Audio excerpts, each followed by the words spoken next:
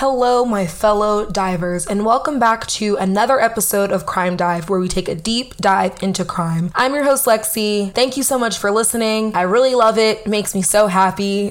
If you're new, welcome to the water. We're happy to have you. If you're returning, welcome back to the water. We missed you. Feel free to please follow me on Apple Podcasts as well as Spotify. Leave a rating or a comment on Apple Podcasts if you'd like. Any feedback is very helpful, but as always, keep it respectful. You can also follow me on TikTok and Instagram. I will link that in the episode description below, and you can use our support link to help us out here at Crime Dive. I will also link that in the episode description below. So today we are going to be talking about the rise and fall of Action Park. Now, if you've seen the documentary on HBO Max, you know what I'm talking about. If you haven't, you should watch it. But first, listen to me talk about it. Now, I do want to give a quick shout out to Jersey, Vernon, New Jersey to be exact. Man, y'all are wild for even going to this park. Like, it's crazy. Please, if you are from New Jersey or if you went to Action Park, leave some comments. I really want to hear some crazy stories that you guys have. Anything at all. There's nothing too crazy. Again, I just ask that you keep it respectful, but yeah, comment some stories that you guys have if you went to Action Park back in the day. So, Action Park can really, in my opinion, only be described as a really weird social experiment because there's just no way that place was real. Had to be a glitch in the Matrix or some sort of weird simulation. We're really not sure, but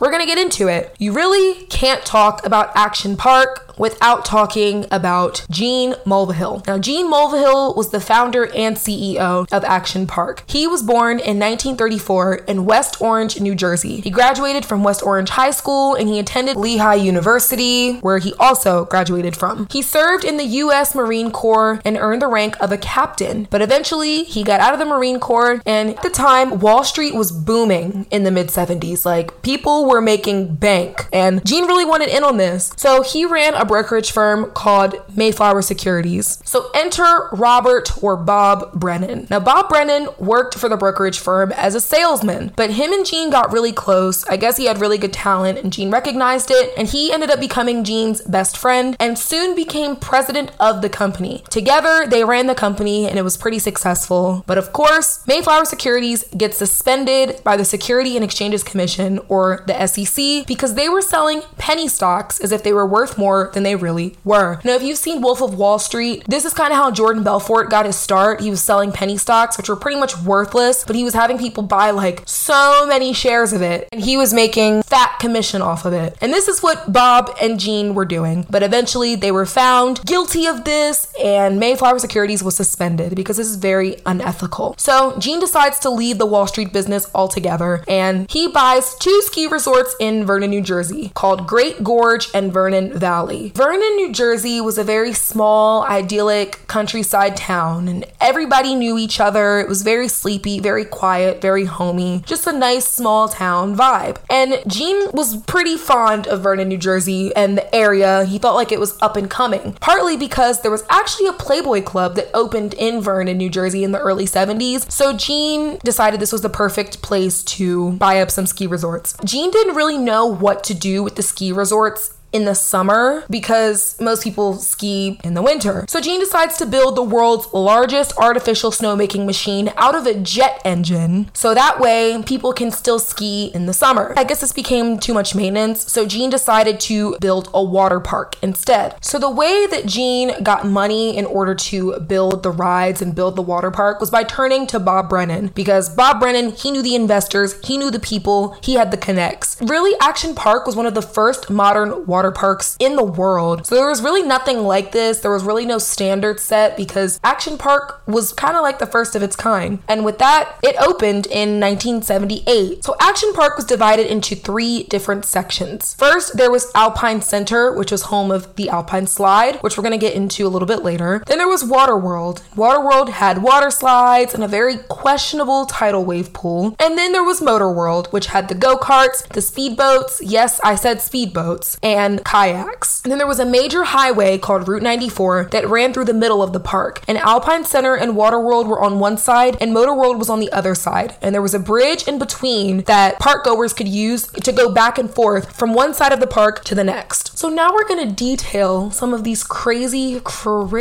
rides that I still just can't understand how they got approved in the first place. But you have to think about it. It was the 70s. People didn't care. So the first crazy ride was called Cannonball Loop. Now, Cannonball Loop was a very steep enclosed water slide, and it had a loop right at the end of the slide. And Gene got this idea by drawing it on a cocktail napkin and was like, oh, bingo, this is it, Cannonball Loop. Now keep in mind, Gene had no engineering background or physics background whatsoever. He had no idea what he was doing. All of these ideas literally just came from his head or ride engineers' heads, and they just made them happen. These were very experimental. So Gene decides to put test dummies inside the slide in order to kind of test it out and see how they'll come out looking. But the test dummies kept coming out dismembered, so he had to make a few adjustments and tweak this, tweak that, make it higher, make it lower. And then Gene decides to use his teenage employees to test the ride. And how did he get them to do it?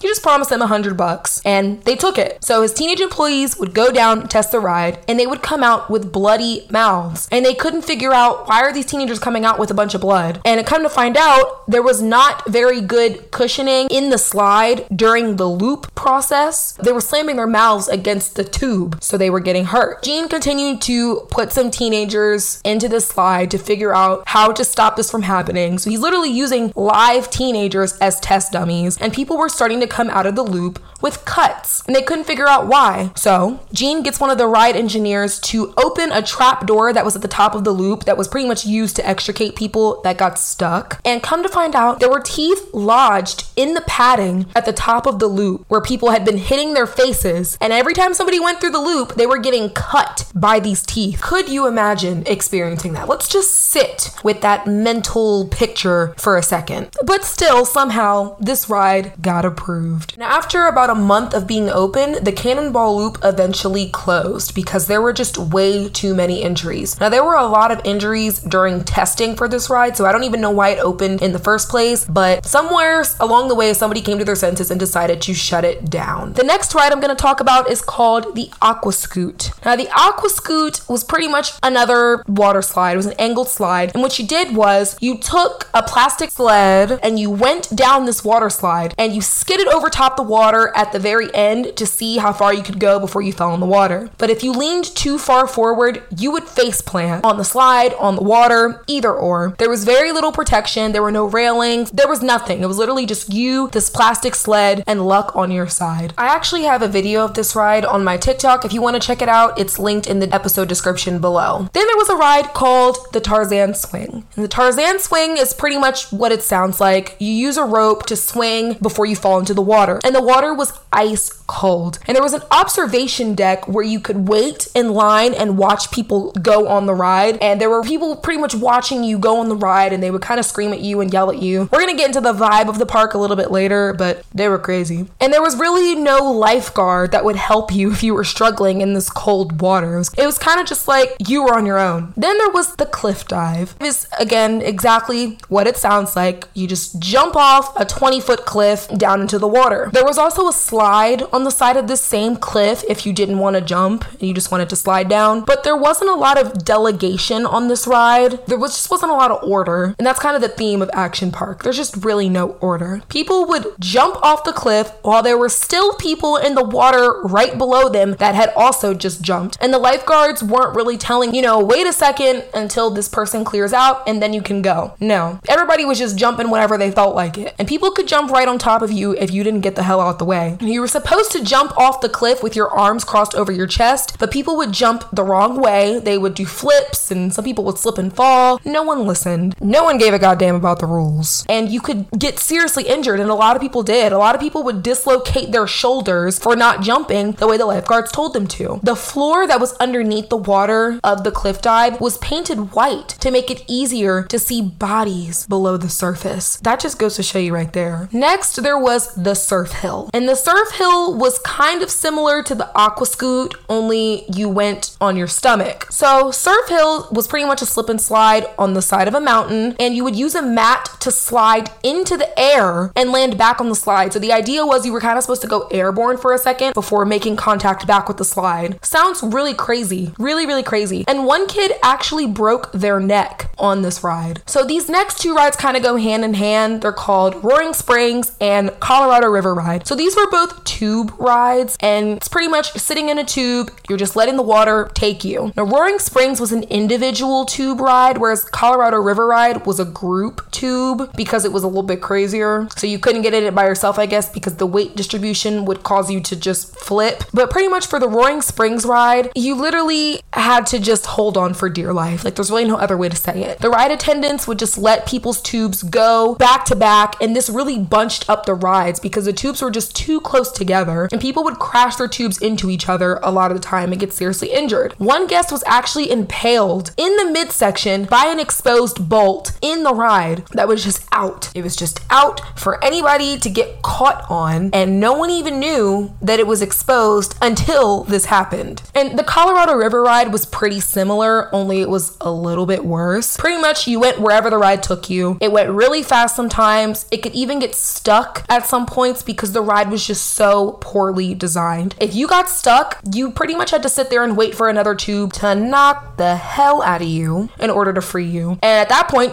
you could even start going backwards. Like, it literally just went wherever it took you. You had no control. Now, the original concept of the Colorado River Ride started out as a lazy river. I guess this was just too boring for Gene, so he decided to change the ride to simulate rapid waters. And early testing of this ride, so people would go in and he had people testing the ride before they allowed the public to ride it, and it made people unconscious. So Gene had to turn the intensity down a little bit. He had to slow the ride down because at first it was wild. He had to chill on that one. And most of the time, the lifeguard chairs at the Colorado River Ride were empty. And it was said that some of the worst fights in the park were on this ride because people would get mad when their tubes would plow into one another. So once the ride was over, whoever had beef during the ride, they would get out of the ride and they would just start throwing hands. Next, we have the wave pool, which, given its reputation, coined the name the Grave Pool. We'll talk about that a little bit more later. So the wave pool was very crowded, and it kind of has this, if you've been to a wave pool at a water park, you know that every once in a while these big waves will come and it's supposed to kind of simulate the ocean. But the water was way too powerful for just a regular wave pool for a bunch of kids to go in. The end of the wave pool, where the waves were the highest and the water was the deepest, was known as the death zone. And the lifeguard chair that manned the death zone was called the death chair. So not the most promising premise of the day. And the water in the wave pool was very murky. There was a mixture of mud, suntan lotion, human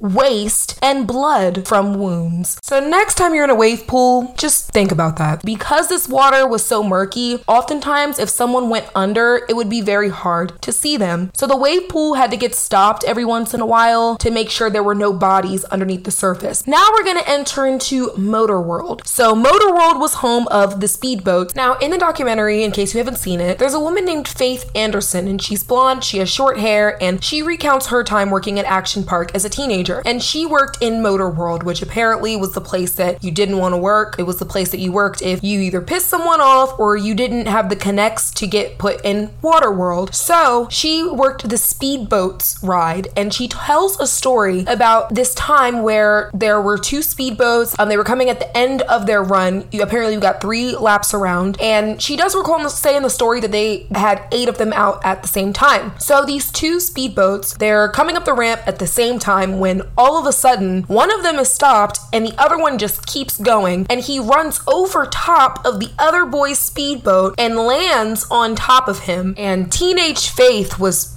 terrified because she's like, oh my gosh, he just got decapitated. Like, he literally ran his speedboat on top of another speedboat on top of this guy's head. But come to find out, the boy put his head down at the last second. He had a wound on the back of his neck. He was bleeding, but this kid is just still going. Like, he still has the throttle going, still on the gas. You're literally on top of somebody and you have the whole ass throttle going. Like, there's not a person underneath of you. So she says that she's banging her stick down to get off the guy because it's like, oh my gosh, you're gonna kill him. Like, what if his hair gets caught in it? And eventually the kid gets off and then he just runs away like nothing ever happened. This was the vibe of Action Park. He's like, oops, oh well, and just gets up and runs, doesn't care. Earlier when I brought up the speedboats, I kind of put emphasis on them because I guess to me, it's very hard to believe that guests were allowed to ride these full powered speedboats. Like, if you've watched the documentary and you see videos of the guests driving them, it just looks insane. I don't know why that's just so crazy to me. Like, these were legit speedboats and y'all were just allowed to drive them all jammed up next to each other. And I don't know, I feel like you have to have a damn, I don't know, some sort of certification or license or something. And they got like 9-year-olds out here driving speedboats. It was just a wild scene. But I mean, hey, that was the 70s, that was the 80s. No one gave a fuck. In snake-infested waters and dead fish, might I add, this water was full of oil and gas, and boats always flipped, probably every hour, into these snake-infested waters. And next we have the battle action tanks, and this is probably the only ride at Action Park I think I would actually get on. It's not even a real ride, it's more of an activity. But pretty much you get in this little tank and it has a cannon on the outside of it where you shoot tennis balls out of to hit other tanks, and that seems so fun. But of course, you know, one guy has to ruin it for everybody. This one guest, he somehow got a hold of a gas can that was just around. Not sure why there was a gas can out around a kid's ride for a guest to get a hold of, but that's what happened. And this particular guest poured gasoline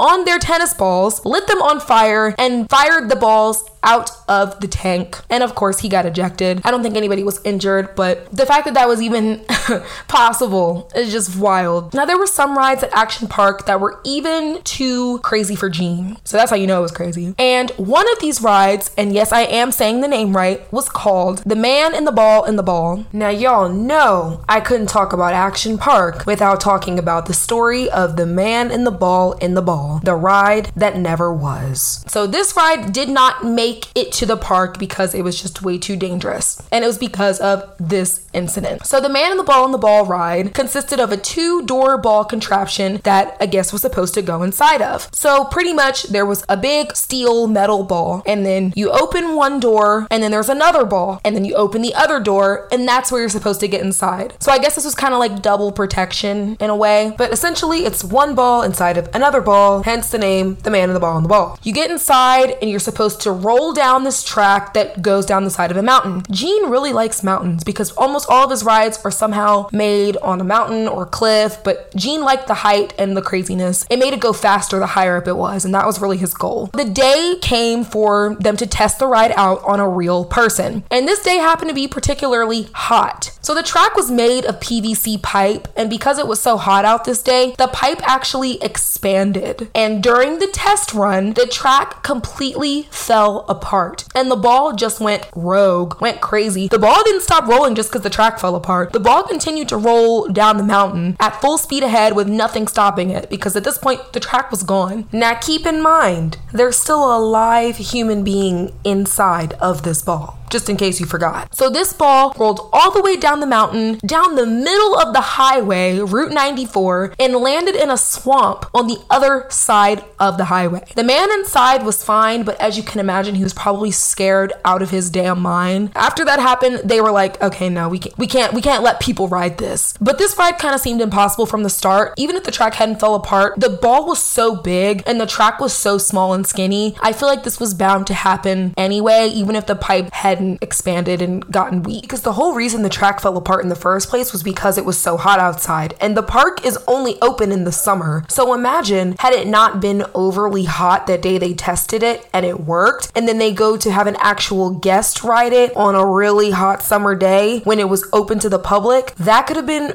really, really bad. Another ride that didn't make the cut was called the Zero Gravity Water Slide. Now, this slide was designed kind of similar to the ride I talked about earlier where you kind of go airborne for a second. Pretty much the slide was designed to have passengers just lose contact with the slide and slam back down on the slide later on at the end. Now, this is depending on how fast the person is going and the angle at which the person slid. It was a lot that depended on what the guest did, and that was really Gene's whole vision. He really wanted the guests to be in control, but when there's a bunch of 10-year-olds running around, it's probably not the best thing for them to be in control. And Gene, once again, used teenage employees to test this ride, and it actually went well for the first few test runs. It was actually going pretty well, but then one kid, as I said, one kid always has to ruin it for everybody, decides to do the most, and he goes way too fast when he first slides down the slide, and he completely missed the landing. So he goes airborne and he lands on the ground in front of the water slide. So after that, the ride was dismantled. They were like, okay, we can't do that. He was actually okay. Like he was fine, you know, he didn't get injured, but he very easily could have gotten injured, so they couldn't take the chance. And a lot of these rides were designed by people who really did not know what the hell they were doing. And Gene, honestly, he approved most of the designs, and the designs were crazy, but if anything, Gene would make the designs crazier. So during construction, he would always make tweaks to make it bigger, more wild, make it faster, taller. So if anybody was really crazy, it was Gene. And he really was just experimenting with people's lives, because a lot of the time, these rides were just not safe, and he really didn't know if they were going to be safe or not. So he was pretty much just experimenting with things to see what the hell would happen, which is really wild to do in an amusement park full of mostly children. So the vibe of the park was, as I've said, is just pretty much no one cared. No one gave a damn. Nobody listened to the signs and nobody corrected them. No one listened to directions. They were never yelled at. They were never reprimanded. It was just like, whatever. I mean, when you couple aggressive, drunk, young people with the heat,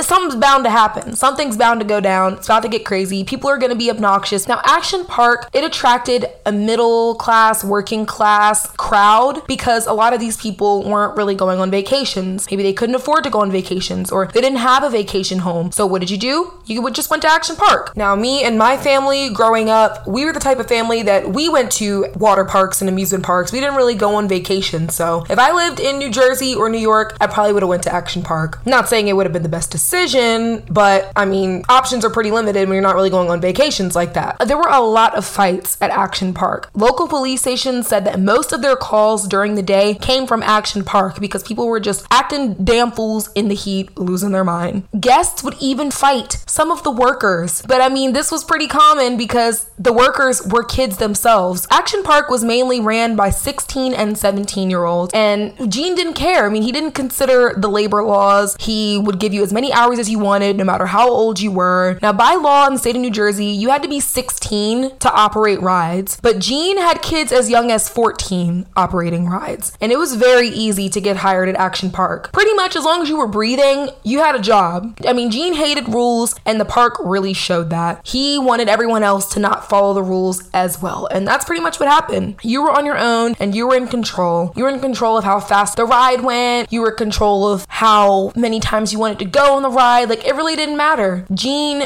really wanted his guests to be able to control their experience and have as much fun as they want. And as cool as that sounds, kids should not have that much power because they don't know what the hell to do with it. Now, as you can imagine, with this type of freedom, there were a lot of injuries. And Gene really didn't like to report these injuries unless the ambulance was called. He only reported the serious ones. As the injuries increased, nothing changed as far as the safety of the park. No one gave a damn. You could still do what you wanted. Nothing was put in a place to prevent injuries because Gene liked to cover up how many injuries there were because he was afraid that it would bring bad press. And he wasn't required to report the injury count to the state, so why would he? And I think a lot of Gene's kind of carefree disregard for the rules really could be attributed to the culture at that time. I mean, it was like, by this point, we're getting into the 80s, and the 80s vibe was pretty much carefree, self-governing. The more unregulated and the less rules there are, the more you're able to thrive. And everybody else kind of was just on board with it. So they were like, cool. And people really liked Gene. Like, he was very well liked by the kids at the park. They even called him Uncle Gene, because who doesn't like the adult that doesn't care about rules, or the adult that gave you $100 to do some crazy shit that you probably would have done for free? Everybody likes that person. The adult that just wants the kids to have fun and do what they want, have no limits to your fun. People loved Gene because he was the biggest proponent of this. As I said earlier, mixing young people, alcohol, and heat is never really that great of an idea. And alcohol was pretty big at Action Park. Now, Gene was very into like Oktoberfest and polka festivals and like just any kind of festival that you could have where there was alcohol. That was Gene's thing. He even had a whole brewery dismantled and shipped from Germany to the park. And hey, people liked it. People were fine with it because they wanted to get drunk too. So working at Action Park, you knew that Waterworld was during the day, and you kind of go do Waterworld, have fun, then you change your clothes, dry off, go drink, and then go to Motorworld at night. Now, I want you guys to imagine this for a second. The sequence of events that I just said. Waterworld,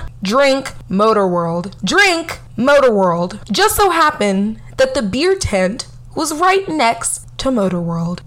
Specifically, the go-kart ride. Kind of picking up what I'm putting down here. So people would go to the beer tent, get drunk, and head over to the go-karts and drive. And oftentimes, people would go off track. Some of the employees even learned how to override the speed cap of the go-karts to make them go up to 50 to 60 miles per hour. And some of these fools would take the cars on Route 94 and just drive down the highway. I mean, hey, they were keeping up with the flow of traffic because it was going to 50, 60 miles per hour. But like, what the hell? The fact that they were even allowed to go off course to do that, like, shouldn't there have been some sort of like tire barrier or something to stop that? But keep in mind, this was the 80s. Those things were not in place because there were no rules, there was no supervision. So although the children of Vernon liked Gene because he made it easy for them to break the rules and do whatever they wanted, some of their parents did not. So at this time, people either loved Gene or hated Gene. Some people felt that Gene was doing a great job bringing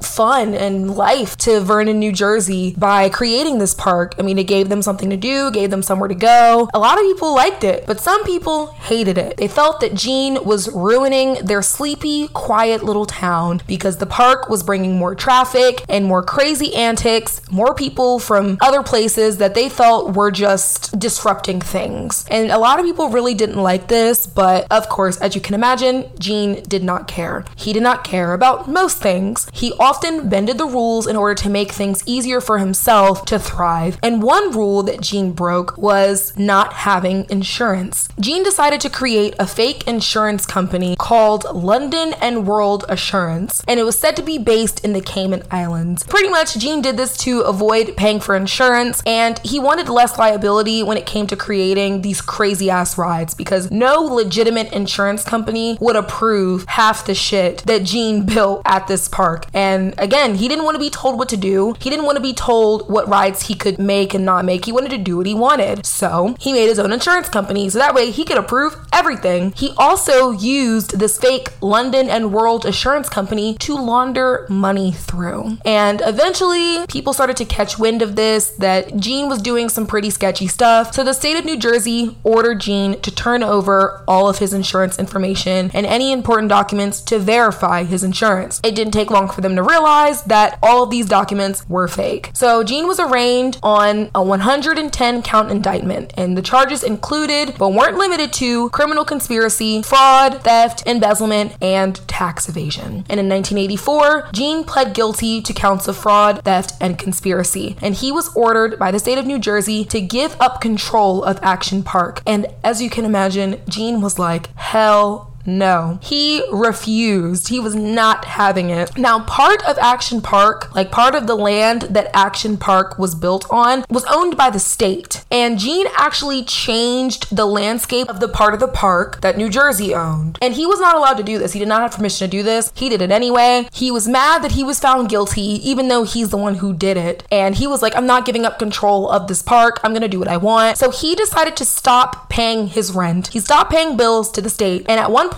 he owed them over $100,000 in rent money. And he just wanted to be as uncooperative as possible in order to get the state of New Jersey to back off. And it actually worked. New Jersey sold him the part of the land that they owned because they couldn't deal with him anymore, and they sold it to him for around $800,000. And with that, Gene could officially do whatever the hell he wanted. You may be wondering, why was he able to get away with all of this crap? Well, Gene had really important friends. So because of this, he suffered almost no consequences for any of his actions, really at all. Yeah, he pled guilty to fraud and conspiracy, but once they told him to give up control of Action Park, he just refused, and they were like, okay, we'll just sell you the land then. Nothing really came of that. A lot of people were pretty upset about this. A lot of people didn't like the fact that Gene had so much power. These people were usually the people that sued the park for their injuries. So anytime someone got injured at the park and they decided to sue, Gene refused to settle. He would not settle at all. He fought every case and took every case to trial, and he made the trial as long and annoying as he possibly could, just to make people dismiss it and give it up. And a lot of the time, this worked. He got people to just drop it and give it up. But if he lost, he wouldn't even pay the victims. The U.S. Marshal would have to show up to the park and demand the payment. And it was really hard for him to pay people because his insurance company was fake, and that's usually where the money was coming from. Action Park, over time, was starting to become more and more dangerous. More people were getting injured. Got to the point where they were literally occupying too many ambulances during the day in Vernon, New Jersey. And Gene actually had to sit down and have a meeting with the state to figure out some sort of solution, because they were like, we don't have enough resources to keep going to Action Park throughout the day. So Gene had to buy his own ambulance just for the park. And you would think that if somebody was constantly occupying your ambulances throughout the day, then you might look at them and go,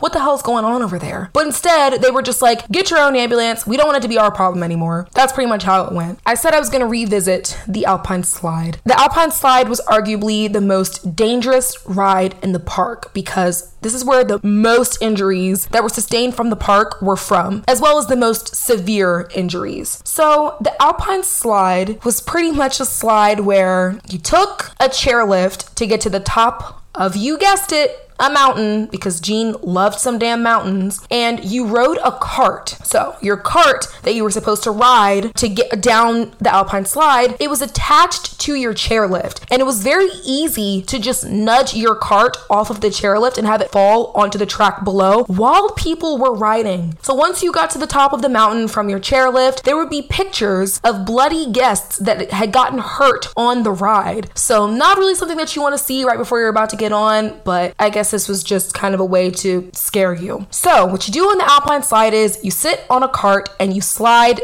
down the mountain on this track. And the track was made of, or the slide was made of concrete, fiberglass, and asbestos. Asbestos. What the hell? You sit on this cart, you slide down this asbestos-made slide, and you use a control stick that's on the cart in between your legs to control your speed. You pull up to slow down, and you push down to speed up. But of course, these control sticks were almost always broken. And you did not have to ride with a helmet, even though this slide was surrounded by huge rocks. Pretty much every time someone got on, or most of the time, people would fly off. The track itself in the slide was not secure. Carts flipped a lot. There were so many injuries on this slide because the way it was designed, it really wasn't designed to keep you on the slide. And a lot of people would get skinned up, they would break bones. Even a 3-year-old little girl lost a part of her finger after it got caught in the control stick. It was just ridiculous. Don't even know why a 3-year-old was even allowed on this ride. And there were just so many concussions. Over 100 people would be injured on this ride alone in just one day. One injury on the Alpine Slide was sustained by a man named Kenneth Enge. He was 28 years old and from Brooklyn, New York. And in August of 1979, he was riding the Alpine Slide and someone stopped right in front of him. So he pulled the brake very quickly and he lost control of his cart. And his leg got stuck in a hole between the track and the ground because it was so poorly designed. And he broke his leg in 5 places. He was wearing a thigh cast for 7 months. He had to get pins in his legs, and he was actually up for a city sanitation job, but he couldn't pass the physical because of his injuries. So him and his wife, Marianne, they almost lost their new home. Eventually, they sued the park and won $180,000. The Alpine Slide was also responsible for the first ever recorded death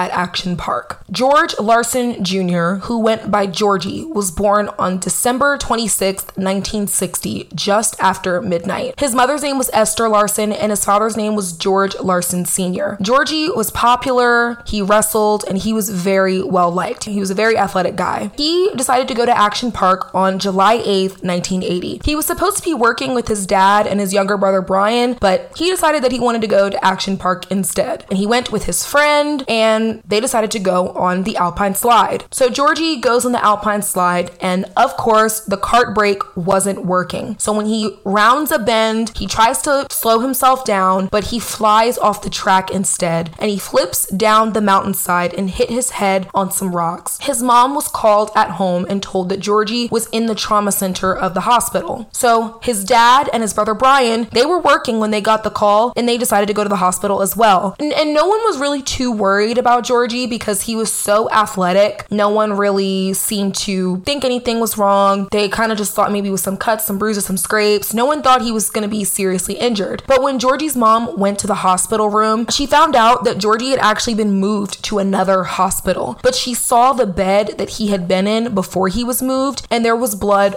all over the pillowcase. Once he got to the other hospital, the doctors checked multiple times for brain waves to see if there was any sort of brain activity, and there was really no sign that he was going to wake up. They actually had a doctor that was a relative of their family visit from Connecticut in order to check Georgie and kind of get his take on everything, but he looked at him too and knew that he wasn't going to wake up. And on July 16th, 1980, George Larson Jr. passed away at just 19 years old after being in a coma for a week. And as I said earlier, he was the first person to die at Action Park only 2 years after it had opened. And Georgie's funeral service was held at the Immaculate Conception Church in Franklin, New Jersey. And his brother Brian actually details this in the documentary. Brian was set to be married 4 days later on July 20th, and Georgie was supposed to be his best man, but he had to get one of his other brothers to do it instead. And Brian just remembers the day being really foggy and cloudy, and as you can imagine. And Jean Mulvihill never reached out to the family at all. You're the CEO of the park. Someone died as a direct result of an injury they sustained on one of your rides, and you don't even reach out to the family. It's almost as if Jean felt like reaching out to the family or apologizing to the family would be, I guess, some sort of admission of guilt, when really he is guilty because you designed these rides and they're not safe and someone passed away. So it really is your fault. But of course, he's not going to take accountability. Action Park did release a statement, and they said, quote, "The ride didn't injure Larson. It was a rock 25 feet away that hurt him. The same thing could have happened to someone falling off of a bicycle." How disrespectful. I'm sure a rock 25 feet away would not have affected Georgie in any way had he not flown off of your crazy ride because the brake wasn't working. The fact that they could even say that is just crazy, and then try to compare it to falling off a bike. That's just so disrespectful. They even lied and said that George was an employee of the park, that the accident happened at night, and that it was raining outside. None of this was true at all, but they said this to kind of place blame on Georgie and the circumstances surrounding the accident. Pretty much they said everything they could to not blame the ride itself. And Jean claimed that he didn't report the death or the injury of Georgie because he was an employee and not a paying guest, which makes no sense. One, Georgie was not an employee. Georgie worked as a ski lift operator for a few days during the winter at Vernon Valley, which is the ski resort right next to Action Park that Jean owned. But he never worked at Action Park. He was there as a paying customer. And it didn't happen at night, and it wasn't raining. He was there during the day as a customer. But again, Jean was saying all of this to evade responsibility for the fact that his ride was too dangerous and ultimately resulted in someone's death. So the state of New Jersey told Jean that he couldn't open the park on the 4th of July because there were some dangerous rocks that were near the Alpine Slide that he hadn't removed. And I guess Jean lied and said he removed the rocks, so he was allowed to open up that day, but he didn't actually remove the rocks. And these ended up being the rocks that Georgie hit his head on just 4 days days later, 4 days after the 4th of July. And the newspapers took Gene's side. Someone died and people were taking the park side. They were printing fake stories, pretty much going along with Gene's narrative because they were in his back pocket. And the Larson family was furious, as you can imagine. They sued Gene and the park, but surprisingly, Gene settled. He didn't normally settle, but the case didn't end up going to court and they settled for $100,000. The Larson family really wasn't happy about this. They wanted Gene to be held accountable. They didn't want him to just settle, but that's what he ended up doing. And the family eventually moved to Florida because they just couldn't stand being in Vernon, New Jersey anymore. Action Park was the biggest thing in New Jersey and Vernon at the time, and they couldn't even stand to live near it anymore. The next recorded death at Action Park happened on July 24th, 1982. 15-year-old George Lopez from Brooklyn, New York, drowned in the tidal wave pool. Remember the tidal wave pool I was talking about earlier? It's crazy. It's way too powerful. The waves are way too high, and this poor 15-year-old got caught up in it. The next death was just a week later on July 30th, and this death occurred on the Kayak Experience ride. So Jeffrey Nathan, who was from Long Island, New York, he was riding his kayak, just having a normal day, hanging out with his friends, when all of a sudden he flipped out of the kayak. Now there were underwater fans that pushed the flow of the water to kind of simulate the experience of kayaking on a stream, and one of the fans short-circuited when Jeffrey flipped out of his kayak, and he either got too close to the fan or touched it, and he was electrocuted, and he was taken to St. Anthony Community Hospital, where he was pronounced dead at only 27 years old. After Jeffrey's passing, the ride was shut down for good. His cousin Steve Lagenthal was 26, and Steven's wife Janet, who was 24, were also injured, but they survived, and they actually ended up suing the park as well. On August 25th, 1984,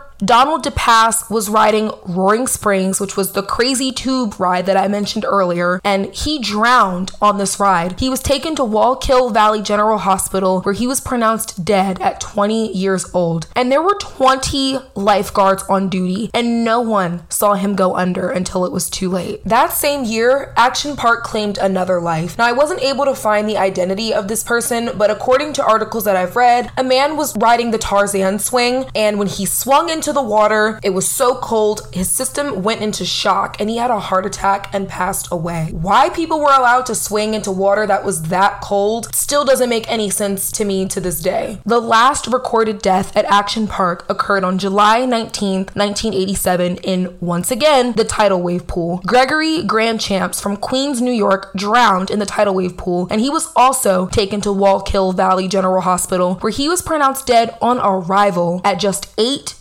years old. The fact that this was able to go on for 7 years and no one checked Gene, no one changed anything, no one made any ride any safer, this just continued to happen, and it was just so sad that so many people had to die. One is too many people, but 5 people to die and 2 people died on one ride and it's still open. It makes no sense. Like Chris Gethard said in the documentary, no one should be the second person to die in a wave pool. If one person dies, close the fucking wave pool. But Gene loved the money that it was bringing in. As long as people were attending, he did not care. And that's just ridiculous that he was prioritizing money and profits over literal people's lives. And most of the victims were so young because most of the park goers were so young. Gene had the town in his back pocket, so he faced no repercussions for this. Action Park was Sussex County's largest employer. It created revenue, it created jobs, and it really helped push and improve the economy. And because of this, Gene was protected by city officials. He was making the money, so they didn't care what happened. They looked the other way when Gene did all his illegal shit, when he wasn't making his rides safe, and no one cared because he was keeping their pockets fat. Town officials and their children oftentimes worked for Gene, and Gene would even buy homes for them. Gene was buying elected officials homes. They were prioritizing living this plush life funded by Gene over people's lives. And Gene would give season passes, free memberships, perks, all kinds of things to really important people because he wanted them to support him. He wanted them to scratch his back because he was scratching theirs. And Gene was also pretty scary. He was kind of powerful himself. He would threaten people. In a redacted file that was released, Gene told an individual that if he investigated a certain matter, he was going to get somebody to hire a Russian hitman to kill them and their family. He was crazy. He would go to the ends of the earth to protect his park and his vision. He did not care. Gene even got local journalist Jessie Palladini fired from her job working at the Vernon newspaper. So she was also in the documentary on HBO, and she kind of details this, but she was fired by the newspaper that she worked for because apparently Gene was told by local officials that if he didn't get Jessie fired, they weren't gonna approve his projects anymore. And she was so confused. She's like, why did you guys want me fired? Like, what the hell's going on? And pretty much Gene says in a phone call that was recorded and released on the HBO documentary that they wanted to fire her because supposedly she put the word out that someone working close to Gene was in the mob. Now, it's rumored that Gene was involved in the mob and he had mob ties, but I don't think anything was ever confirmed. But because of this, they were like, Jessie's gotta go. She was a whistleblower. She was exposing them, so they wanted her out of there. But surprisingly, Jessie and Gene actually ended up becoming friends a little bit later. So eventually, Action Park started to decline. Attendance to the park decreased because the deaths were becoming more apparent. They were getting out there. The lawsuits were becoming public as a result of the people who died at the park. And there was just a lot of bad press surrounding Action Park, and a lot of people really didn't want to go anymore. I mean, and two, times really changed. Safety was more of a priority. In the 70s and the 80s, people didn't really care about that, to be honest. There was no standard of safety when it came to amusement parks. People kind of just wanted to do what they wanted. But at this point, it's the mid-90s. People didn't want to take those risks anymore. Safety was more of the priority. They were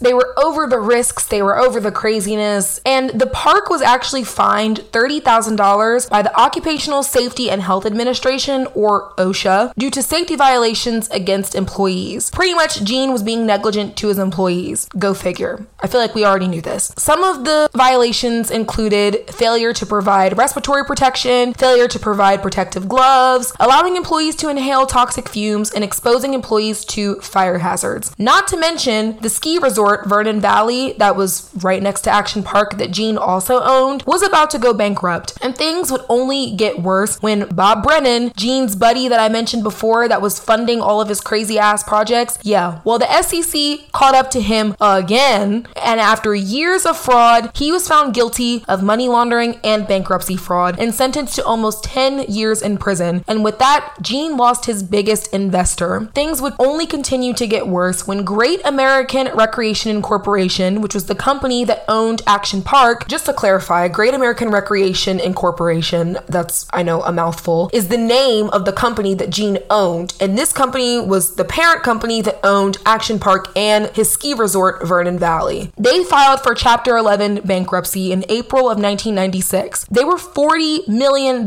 in debt. And with that, Action Park closed for good at the end of the summer in 1996. It was really the end of an era for a lot of people. In 1998, Action Park was bought by IntraWest, which was a resort company, and they took most of the infamous rides out of Action Park and renamed it Mountain Creek. So Action Park, as everyone knew it, was gone because a lot of the crazy rides that people rode on that really cost some people their lives and caused a lot of injuries, they were all gone. In 2010, Gene and a group of investors bought Mountain Creek back from IntraWest. So Gene pretty much was just like, we got to get things back on track. We want to get Action Park back to how it was. So they decided to buy the park back. But only 2 years later, Gene Mulvihill died on October 27th, 2012 at 78 years old. And he was survived by his wife, Gail, and his 6 children and 16 grandchildren. His funeral was held at the Church of Christ the King. In 2014, Gene's son, Andrew, changed the name back to Action Park. So there's a lot going on. In 2018, the park was bought by Joe Hession. And Joe Hession used to actually work at the park, the original Action Park, when he was a teenager. And he decided to change the name back to Mountain Creek Water Park, which honestly, I don't like. I feel like if you worked there as an employee, as a kid, you know how special the name was. You know how iconic the name was. So I'm very surprised that he decided to change the name back to what it was named after by the new owners. So I thought that was a bit odd. Today, Mountain Creek Water Park is still there in Vernon, New Jersey. Obviously, it's very different than the original Action Park, and it's also not called Action Park anymore, but yeah, it's still there to this day. So all in all, Action Park leaves behind a pretty infamous legacy. 6 people died at the park within a 7-year span. It was very dangerous. A lot of the rides probably should have never been made in the first place. Especially in the documentary, people speak of the park very fondly. You know, it's almost like a rite of passage to go to the park and get an injury and say that you went there. It was almost like this shared experience that everyone had. And seeing seemed like a lot of people really did like the park. But then you have to think of the people who suffered life-changing injuries like Kenneth Enge, or people who lost loved ones like Esther Larson. You know, my heart truly does go out to them because Action Park doesn't have a fond memory to them. For them, it was the last place their loved one was alive. So many preventable deaths, so many preventable injuries that happened, and it's just really sad that Gene was too greedy and too self-absorbed to care enough to make any sort of safety changes to his rides. He didn't have the best interest of the people at heart. I mean, an amusement park is supposed to be for the people. It's supposed to be for the kids, and he wasn't even protecting them. And it's really sad that people put their trust in Gene, and he pretty much screwed them. People trust their kids to go to the park and have fun. Like, you don't expect your loved one to not come home after going to an amusement park. But with that, we're gonna go ahead and wrap up this episode. I really hope you guys enjoyed it. I know it's a little bit different than the last 2 episodes that I did, but I do kind of want to mix it up a little bit. So if you guys want more stuff like this, let me know. Leave some comments. Thank you guys so much for listening, and I hope to see you in the water soon.